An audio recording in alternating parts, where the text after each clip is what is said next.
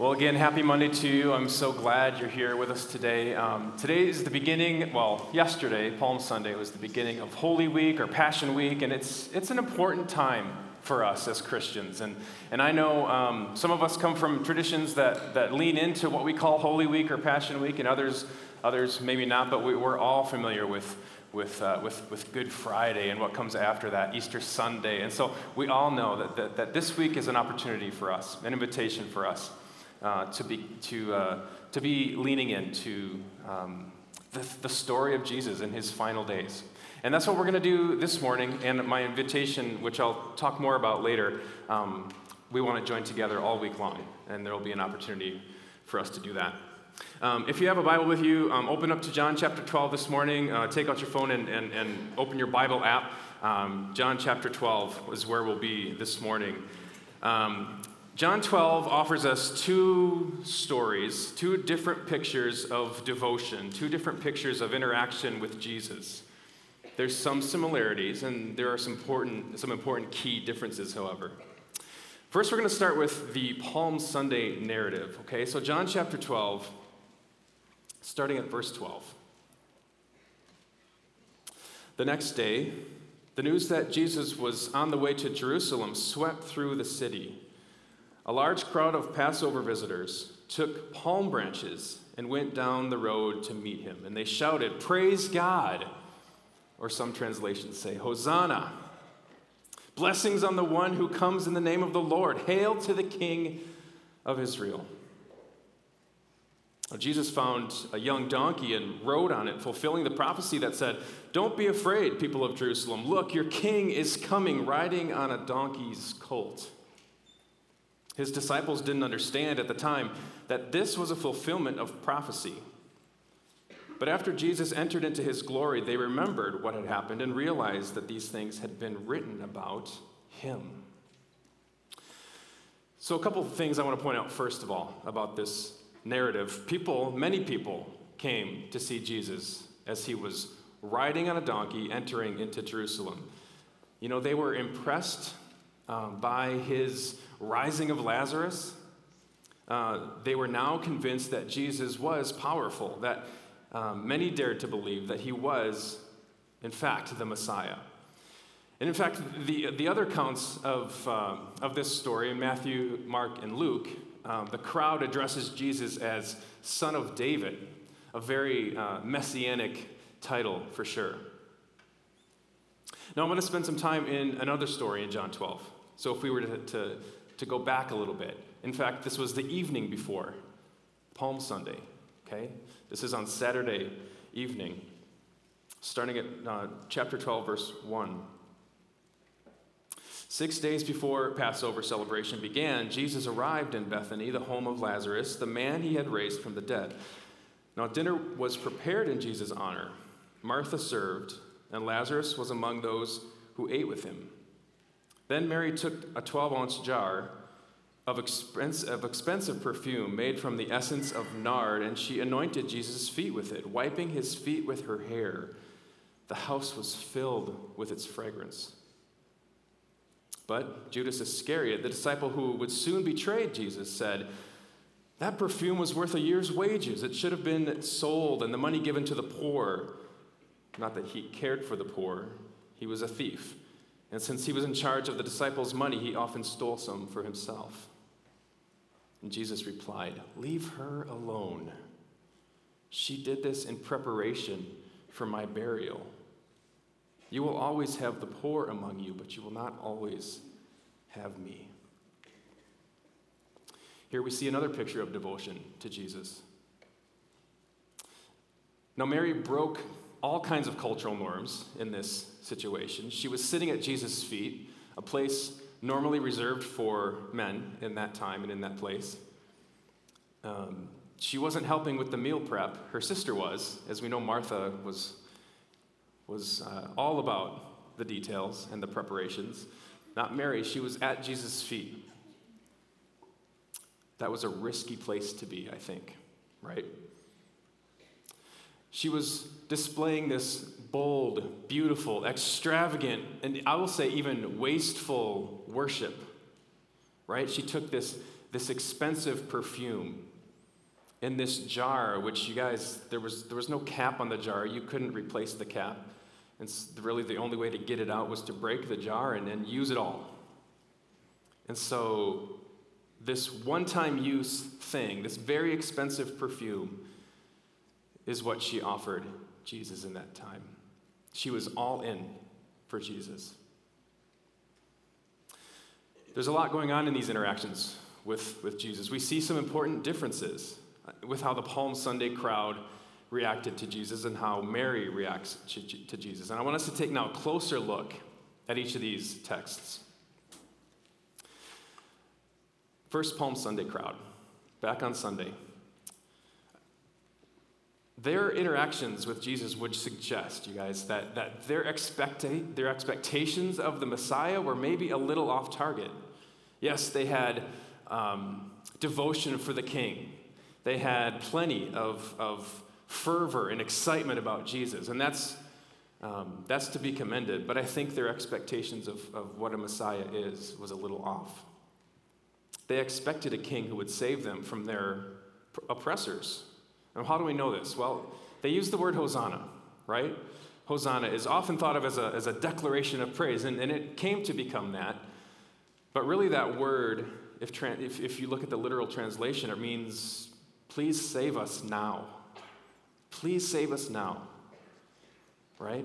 And we know, historically, Israel was subject to the oppression of the Romans at that time. Second thing, here's how we know that maybe their expectations of the Messiah was a little off. There's a clue in verse 34. If you were to go a little further in John chapter 12, in verse 34, Jesus had just been talking to the crowd. He's been talking about the death he's going to die. And the crowd, you can see, is a little bit confused here. They say, we understood from Scripture that the Messiah would live forever. How can you say that the Son of Man will die?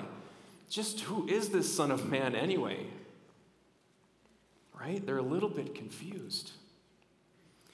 And also in Luke chapter 19, this other version of these events, of this Palm Sunday narrative, Luke records these words. But as Jesus came closer to Jerusalem, he saw the city ahead and he began to weep. And he says, how I wish today that you of all people would understand the way to peace. But now it's too late and peace is hidden from your eyes. Jesus goes on to say, your enemies will not leave a single stone in place because you did not recognize it when God visited you. So Jesus is calling it out. He knows the heart of the masses. And he says, you don't quite get it. And a fourth reason why I think that the Palm Sunday crowd missed it are in the symbols that they chose. The symbol that they chose. The crowd chose to use palm branches. And historically, palm branches were a symbol of military victory. Whereas Jesus, he chose a symbol too, didn't he? He chose the symbol of a donkey, a symbol of humility, communicating meekness. He was saying something important about the true nature of the kingdom of God. Now let's take a closer look again at the story of Mary anointing Jesus' feet. You know, anointing was used to dedicate a person, usually a king, and usually dedicated for a purpose. Anointing was used as an act of devotion. Anointing was also used as an act of hospitality, and Mary had, I think, all this in mind when she takes out the jar and anoints Jesus' feet. You know, with anointing, we see Mary's understanding of who Christ really is. We see that she knows that he is a king deserving of anointing. I think we also see that she understands that he is a servant king. She anoints his feet, in this beautiful foreshadowing of Jesus' own action with his disciples a couple days later when he washes his disciples' feet. Mary understands that Jesus is a king and that he's a servant king. And then we see in verse 7, Jesus names it. He says, she did this to prepare me for my burial. And so what's so different about Mary and her devotion than the Palm Sunday crowds? Well, the crowd, they didn't know him. Some did, but most didn't. Some saw him raise Lazarus from the dead, but most didn't. They'd heard about this miracle. They wanted kingly power. They saw it. They were correct to identify that Jesus possessed divine power, but they just misunderstood how Jesus would wield that power. Their messianic expectations included military and political victory. Whereas Mary, she knew Jesus. She was friends with Jesus. She was with Jesus. She knew him as a friend. She had been paying attention to. She understood that Jesus was not only a king, but a servant king. So what? What does that mean for us? Well, a couple questions that I want to ask us. And these are meant to help us take an honest look at our own relationship with Jesus on this beginning of Holy Week. And these questions are meant to just evoke some self-reflection. Are we, like the Palm Sunday crowd, are we trying to fit Jesus into our box? Are we, in our relationship with Jesus, is it based primarily on the hope that he'll defend or the hope that he'll protect us, even protect us from protect our political interests? Are we wanting Jesus to simply come and take us away, take us out of this troubled world? Or, like Mary, do we sincerely just want this fellowship with Jesus, loving him for who he really is? Will we follow him even when it's hard? Will we embrace that the way of peace is through humility, self-sacrifice, and meekness? Will we, like Mary, show risky devotion? And is our worship of Jesus extravagant, even wasteful? Let's pursue intimacy with Jesus like this. Let's know him like a friend. Let's spend time with him. Let's go all in for him in wasteful worship. Well, I want to invite you to a journey that's really meant to be all week long. And we're calling it the journey through Passion Week. And there's a couple ways I want to invite you all to participate this week. First of all, we're going to have special focus on all of our spiritual formation programming all week long. So tomorrow, prayer chapel. Tomorrow evening at Oasis Worship Night. Wednesday at prayer chapel, not Friday. Wednesday is prayer chapel. We're not here Friday, okay? So praise chapel's happening Wednesday. I'll be leading a Journey Through Passion Week alternative chapel on Thursday in Carousel 2106. Would invite you to join me for that. Also, I want to invite you to a YouVersion group reading plan. Okay, so that gives us an opportunity to join together with other staff and faculty and students from UNW in this sort of week-long collection of daily audio meditations. We can all access those on our phone through the Bible app. And these sessions, they're really meant to immerse you right into the story of Holy Week. And in fact, we're going to put up a QR code at the very end of chapel today that'll give you access to that group reading plan. We'd encourage you to join us all week long for that. And actually, with the rest of our time this morning, we're gonna listen to the first day of those audio recordings. And again, it's meant to just put us into that narrative of the Palm Sunday story. And so let's listen to this. This is about 15 minutes. So I'd invite you just to get comfortable, even maybe close your eyes and just visualize yourself in the story.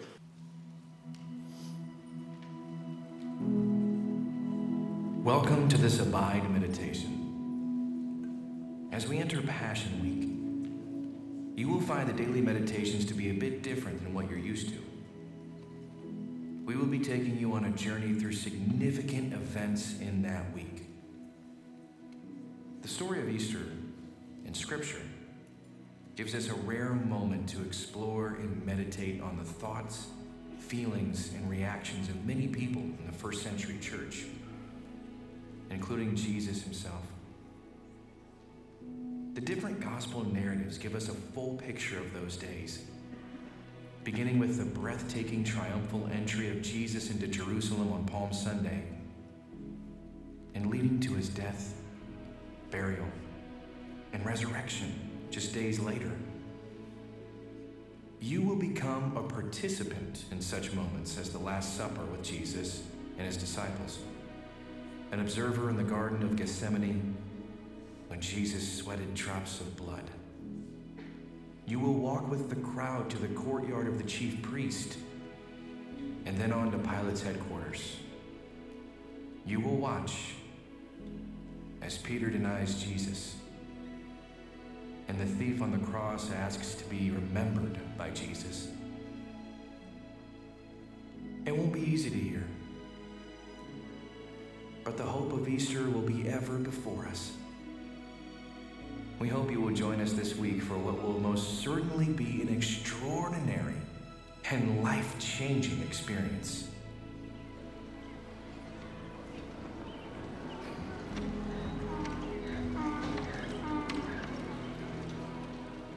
You arrive in Jerusalem in time for the Passover celebration. You have spent days walking with your family and several close friends. You're filthy, dusty. Your feet are burning. You couldn't sleep last night. You're not sure whether it's from the journey or something else. You climb up to the top of the Mount of Olives to watch the morning sun slowly bring light to the city of David.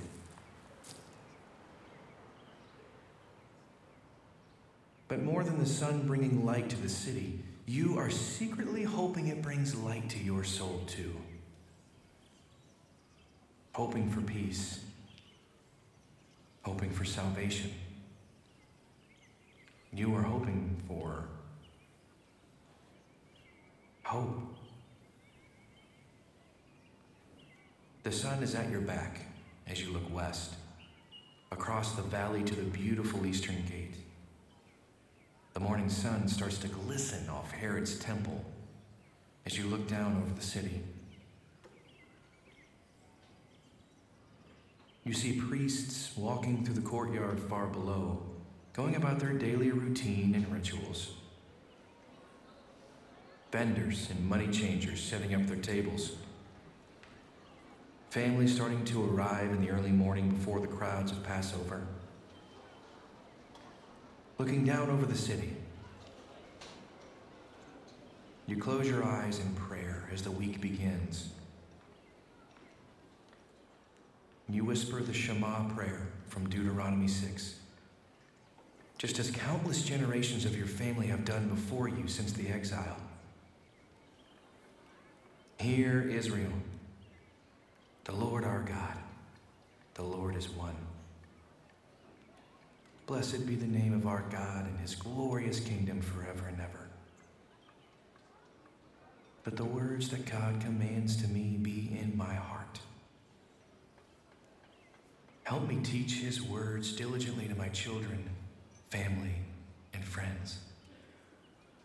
Help me speak of them when I am at home and when I walk along the way, when I lie down and when I rise up. Amen and amen. And keep your eyes closed for another moment as you reflect on the Lord your God. You open your eyes slowly and softly, squinting. You look down the path and see two men walking up towards you, walking with a donkey and a colt in tow. And you recognize them. They are clearly the disciples of a rabbi. You greet them as they pass. Where are you going with the donkey and colt so early this morning? You ask. Our rabbi told us to go into town and get it for him. He says he needs them this morning. What's your rabbi's name? You ask.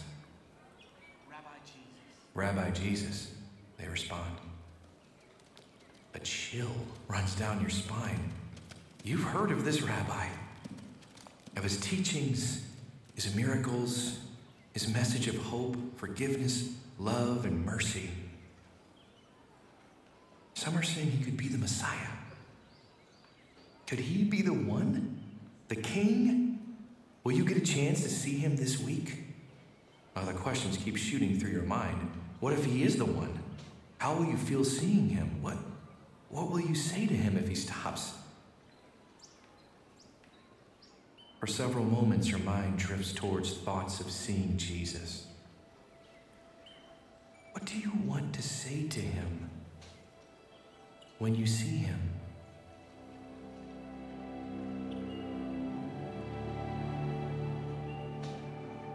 Losing track of time and your thoughts, you are suddenly startled by a crowd coming up over the Mount of Olives behind you, walking up from the city of Bethany and Bethpage. You recognize the two men that passed you before. Now they have 10 other men with them, 12 in all, and a man is with them, riding the donkey they have found. Is that him? Wait, this scene looks familiar. Yes, you remember your father and grandfather telling you this story. It's from the prophet Zechariah. He said a king is coming, and he will be humble. He will be riding on a donkey and colt, and here it is. Your heart is pounding. As he passes, he looks down at you, through you. His eyes piercing your soul. You can't breathe. You can't speak. He and his followers move on in silence. Why didn't you say anything to him? He stared right at you. You've dreamed of this moment since you were a child, and now you've missed it. What would you have said to him if you had the courage? You take a moment and imagine what you would tell him if you had the chance again.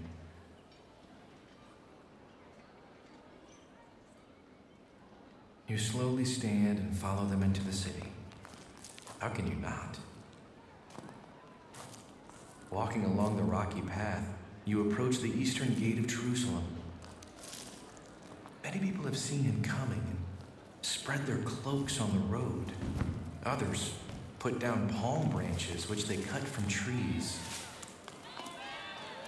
Some people walk ahead of the rabbi, and others, like you, follow behind. But everyone is shouting, "Hooray for the Son of David! God bless the one who comes in the name of the Lord! Hooray for God in heaven!" Suddenly, a stranger grabs your arm from behind. He asks you, "Who can this be? Who is he?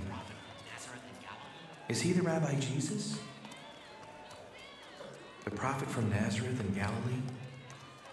You freeze for a moment. Do you even know yourself who he is? You follow Jesus and his disciples further into the city, towards the temple.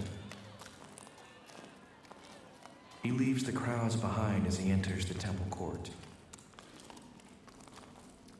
You see him stop and slowly climb off the donkey. He is whispering, murmuring. You can't hear him, so you move closer. You see tears in his eyes as he looks into the courtyard. No one recognizes him. No one stops. As he looks at the priests, the vendors, the money changers, he begins to cry. You hear him whisper a prayer for those around him. He says, How I wish today that you, of all people, would understand the way to peace. But now it is too late, and peace is hidden from your eyes. Before long, your enemies will build ramparts against your walls and encircle you and close in on you from every side. They will crush you into the ground, and your children with you. Your enemies will not leave a single stone in place because you did not recognize it when God visited you.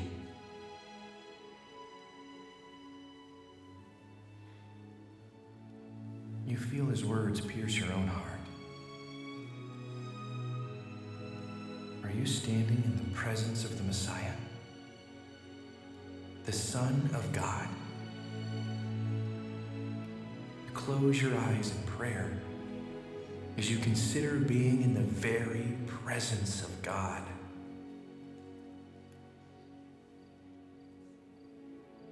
You watch as Jesus climbs back on the donkey. It's already late, so he leaves the courtyard through the east gate and heads back out to the town of Bethany with the 12 men to lodge there for the night.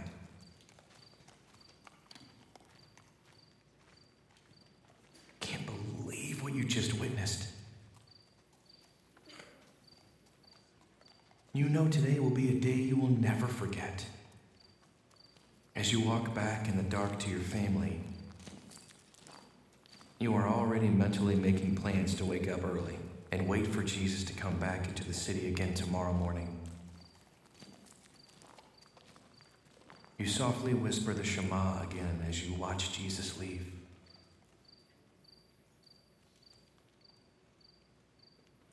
Hear, Israel, the Lord is our God. The Lord is one. Blessed be the name of our God in his glorious kingdom forever and ever. But the words that God commands to me be in my heart. Help me teach his words diligently to my children, family, and friends. Help me speak of them when I am at home and when I walk along the way, when I lie down and when I rise up.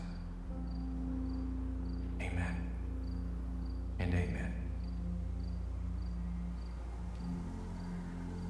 You can't wait to rise up in the morning to see what God will bring. You have a feeling your life will never be the same, and you're ready for the change. You've been secretly aching for change. Maybe, oh, just maybe this rabbi is bringing some change, real transformation. You saw it in his eyes today. Maybe you will see it tomorrow too. You know you will be awake all night waiting for the dawn, when you can see him again. Let me pray as we close. Lord God, don't let me miss your work in my life. Don't let me miss your work in the world around me. You are the Messiah, the Redeemer, the pure and spotless Lamb. The people lining the streets on Palm Sunday revered you that day. But we know that those hosannas soon turn to curses. Oh, Lord, keep curses from my lips. When I am weak, make me strong in the power of your Spirit. May you always be celebrated as the King of my life. And I pray this in your powerful name.